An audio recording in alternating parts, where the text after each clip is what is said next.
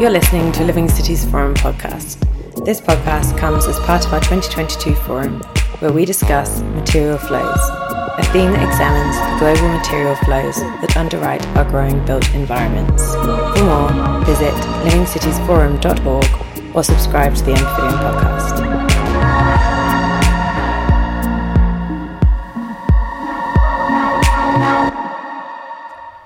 Hi everybody, I'm delighted to be joining you in Melbourne. I'm right now joining you from the Don Valley Brickworks in Toronto, Ontario, and I'm on a very exciting geological formation of Georgian Bay Shale, which is a deposit that was left here about 450 million years ago. And people have been really making things out of this clay for thousands of years. It's the traditional land of the Mississaugas of the Credit, the Anishinaabeg, the Chippewa, the Haudenosaunee, and the Wendat peoples. And so also from the late 1800s for about 100 years, this land, the shale here, was dug up, ground, pressed, and fired into millions of bricks that flowed to the brick buildings that dominated this growing metropolis of Toronto. And these shales produced like very, very beautiful colors and a lot of amazing types of bricks that came out of here that ended up, becoming architectural masterpieces, but also standard housing and everything in between. So bricks really laid this literal foundation of settler colonialism here, covering marshes, forests, and fields with roads and buildings, and solidified property claims. It formed institutions, churches, and governing bodies, including the residential schools that stole Indigenous children from their land, language, and culture. And so I guess I tell this story to think about the way that this material has really structured life in this place, the identity of Toronto and the ambience of the city. And so on top of, we still have lots of brick neighborhoods, but we can think about all the layers that have come over top of that, from concrete buildings into the next generation of glass and steel condos that have really changed the skyline. And so if we could fly down the river, the Don River right here, we'd end up in the Lake Ontario waterfront, where we would also see all of these different eras of buildings demolished and kind of making landfill that has produced new real estate. So I tell you this story, and I wanted you to come here because I think it's a really amazing site where we can see this larger material flow, how this land has really shaped the city of Toronto. We can think about the city really moving as a flow.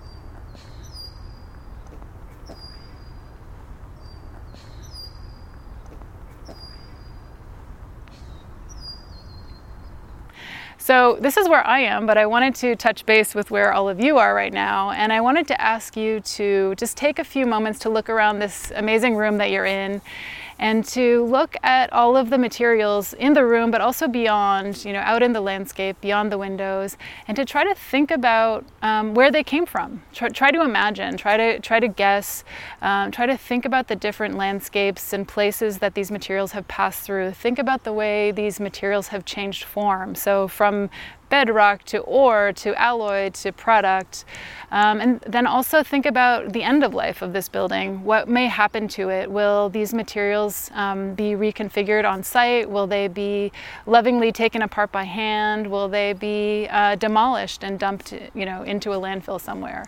And how can we start to think about, start to ask questions about what those flows are? So I think these are difficult questions, hard to know. And I guess I'd also ask you to think about all of the people that were involved, all of the other species that were involved in each of those stages and places.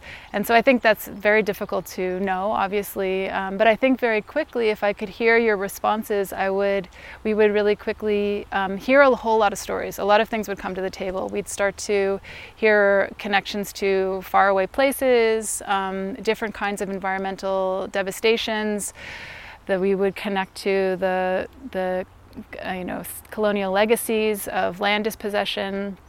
A lot of things would come up, and I guess for me that is a way of thinking about research, which is to look at what's immediately in front of us, the materials that we're specifying as designers, and really start to try to imagine and make connections between these faraway places.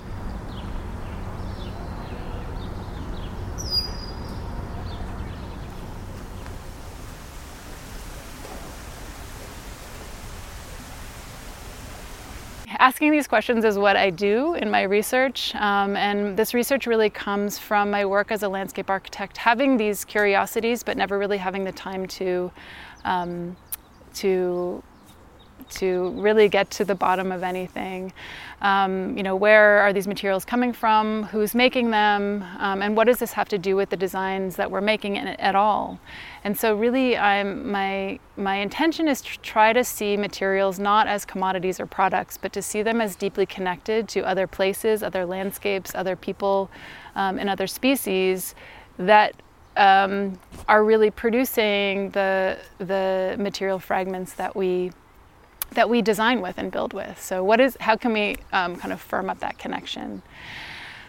So I think, this sense of separation is not, it's not a mystery. We live in a commodified world, and really this separation between a producer and a consumer is what Karl Marx famously called the fetishization of the commodity, where an element becomes separated from its producer and is exchangeable on the market. So any stone can be exchanged with any stone, regardless of who made it or what the living and working conditions were associated with it. And so I think we find ourselves in this place where specifying materials really is very disconnected from understanding or having a relationship with the places that they come from and the people that are associated with them. And so I think this is an existential issue. It's something that everybody in this symposium, I think, is very well versed in, but trying to understand these relationships is, I think, deeply connected to how we're going to think about this climate emergency and how forms of construction really need to change. So I focus my work in this book project called Reciprocal Landscape Stories of Material Movements. In it, I'm tracing 5 different construction materials: fertilizer, granite, steel, trees, and wood, which all ended up in very well-loved public landscapes in Manhattan, and I traced them back to a landscape that they came from. So a really similar book could have been written about Toronto or pretty much any city, but I chose Manhattan because of certain kind of canonical landscape architecture projects that are really idealized, and so I was interested in trying to see them in a different light through the material relationships that they have. So I structured this book to look at several different material flows that passed through the city, and I take a certain approach. So I trace materials to try to see these materials not as fixed commodities, but as continuous with the landscapes that they come from, as the livelihoods and habitats of people and other species. I compare the production landscape with the designed landscape to see how these seemingly unrelated faraway places are actually co-created and in fact have a relationship. So deeper quarries in one place means material improvements in another.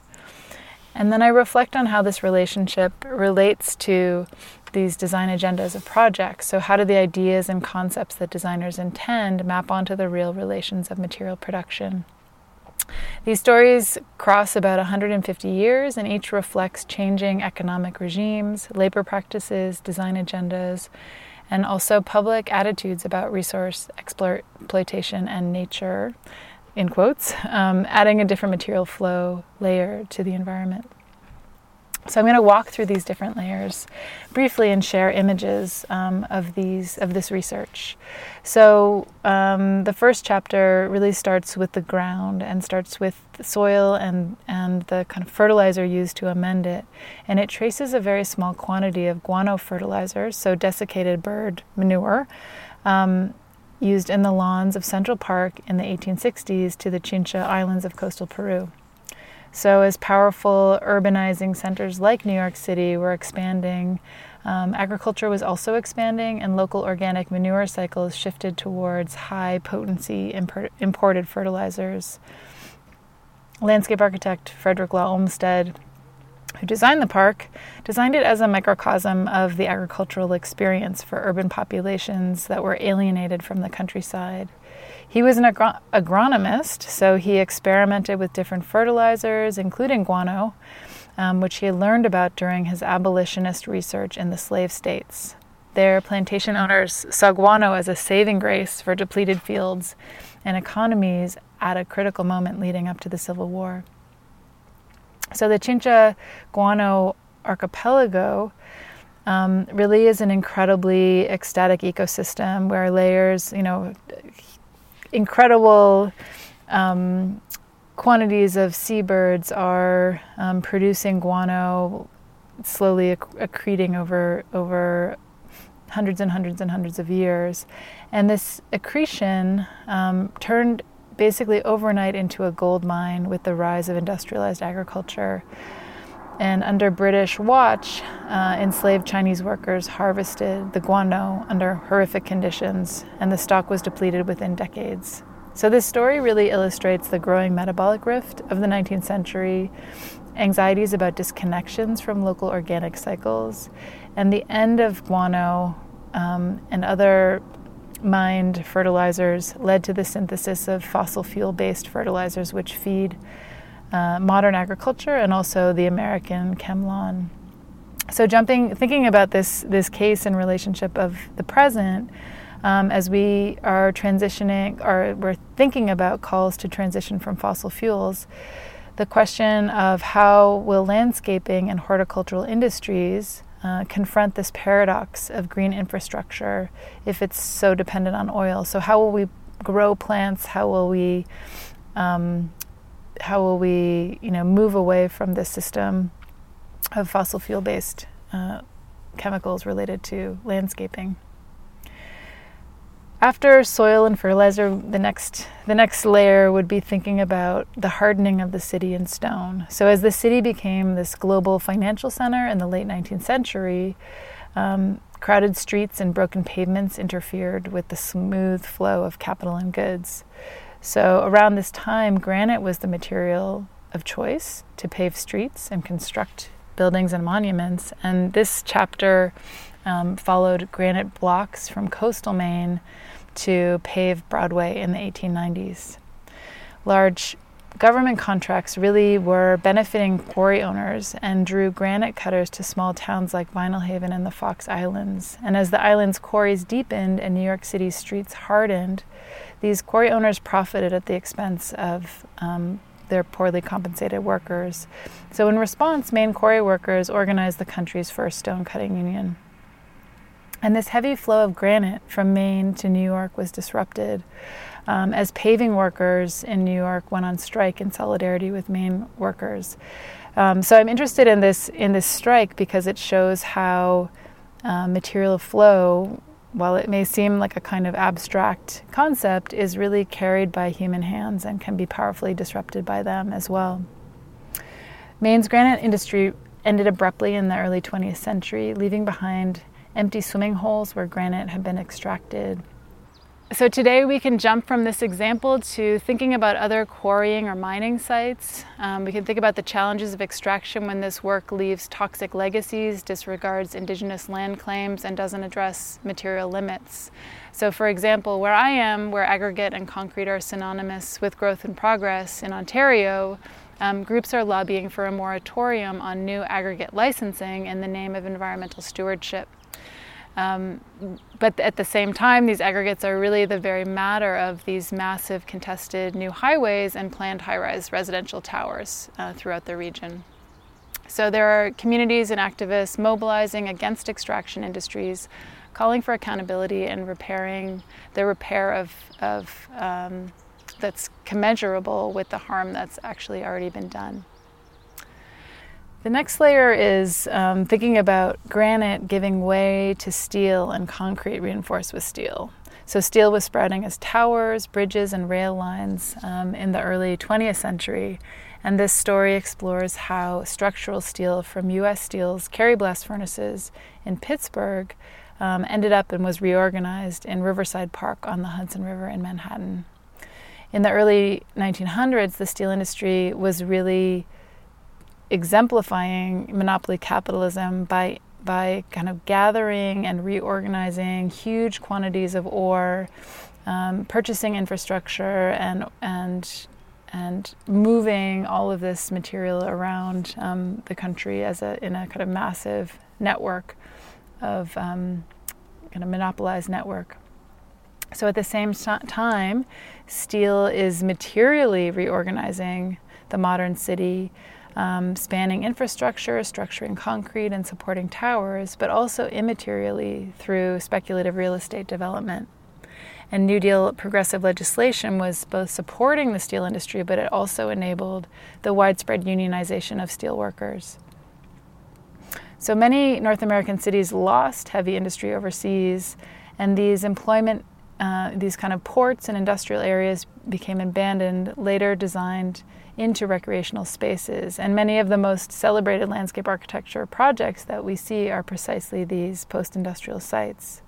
So thinking, today, we can think about this loss of this well-salaried union employment as we consider a just transition or a social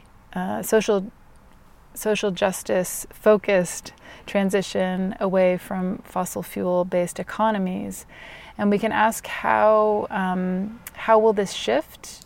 How could this transition provide meaningful, fair jobs that participate in the climate change mitigation work that is so necessary? So after the steel layer, we can think then about trees. And the next story looks at the relationship between a community-driven planting of London plane trees on 7th Avenue in Harlem and the Parks Department, the New York City Parks Department's tree nursery on Rikers Island, a kind of well-known incarceration complex. So at this story focuses on the late 1950s and 60s, and the context of social programs eroding, the loss of stable factory work, and ongoing racial segregation, and how this kind of manifested in a decaying public realm and disinvestment in public space. So in Harlem, the story focuses on 7th Avenue in Harlem, where communities of color had long fought for decent municipal services, including, in this case, the improvement of the streetscape with trees. And at this time, these trees were coming from a very large tree nursery on Rikers Island that was producing thousands and thousands of street trees for all of the boroughs of New York City. They developed this tree nursery that could provide a cheap and continuous supply of trees for municipal projects, and really the calculation and kind of motivation for this nursery was also the benefit of using the unpaid labor of people incarcerated at Rikers Island. So over decades, tens of thousands of trees, including many of these beautiful London plane trees, were reared, tended, and later planted, and kind of producing the really glorious canopy of Manhattan. So this story looks at the street tree as an indicator of urban health, as a marker of unequally distributed environmental amenities, and as a character of gentrification as public space was increasingly privatized in the late 20th century. So today, thinking about the present, we can also think about plant production and how it needs to change. And we can think about the ambitious green infrastructure and ecological landscaping agendas that climate change adaptation will require. And we can think about how the horticultural industry is going to scale up production to meet this demand, how training and the making of meaningful green jobs are going to come about. And so what do landscape architects, the landscaping industries, have to do to kind of support this meaningful work? And then finally, we can look at the material layer of wood. So this last story traces Ipe, this very beautiful, hard and rot-resistant hardwood from northern Brazil that was used in the first phase of the High Line elevated rail park. So the use of durable materials is really a central tenet of sustainable building best practices, but because the harvest of Ipe targets sparsely distributed old-growth trees, its use is really controversial. And in the States in the early 20th century, We can think about a time when there was so much old-growth redwood that reports claimed it couldn't possibly be over-harvested, but it was possible, and nearly all of it was. Its populations were decimated. This was followed by the widespread use of toxic chemically treated wood, and later the opening of global markets for rot-resistant tropical hardwoods like Ipe. Ipe's really extraordinary qualities stem from its growing habits, growing sparsely and slowly, building resistance to rot and insects, and making it extremely valuable. So very much like mahogany that was popularized before Ipe, its harvest participates in processes which drive large-scale deforestation. So ecologists suggest that while the sustainable yield of Ipe isn't really possible right now, experimenting with silvicultural practices might make the harvest of species like Ipe possible in the future. So today, I think, in wood construction more generally is really surging as everybody recognizes how significant carbon sequestering and renewable materials are. But wood is not one thing, it's thousands of species growing in very different contexts, whether industrial plantation or with regenerative land strategies. And these differences really matter. And so today, as the momentum for wood construction grows, I think it's important that this happens alongside attention to how the wood is growing, where it's growing. And if not, using more wood just means more of the same. So all of these material flows, of fertilizer, stone, steel, trees, and wood, were tied to very particular cases in Manhattan in this project, but I think they connect to urgent contemporary material issues everywhere, and this is where I want to wrap up today, to return to some of the material relationships that you thought about when you were, about there in this room, this beautiful room in Melbourne, and the kind of larger surrounding landscape. So I want to end by asking you some of the questions that I ask myself.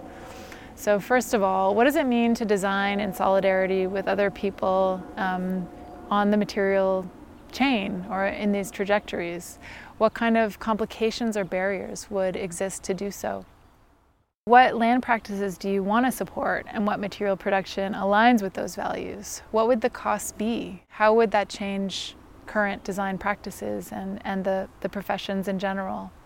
What material use could support communities that care for land or strengthen indigenous sovereignty? For example, thinking about materials that are cultivated and grown, and I know that some people in this panel are really working on that issue.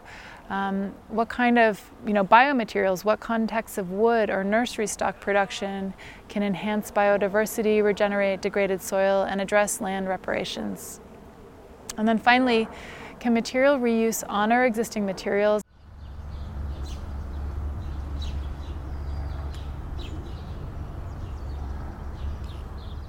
Construction and material stewardship honor, the materials that already exist, that have already been extracted and already have these kinds of fraught histories. So how can working with existing materials remove the pressure also on the extraction of new ones? So with that, I leave you with just many questions that are really about, how can we start to think about material production and material production as part of the design project itself, and to find ways to kind of overcome the alienation or the separation between these worlds and see that as a creative and important act. So thanks very much.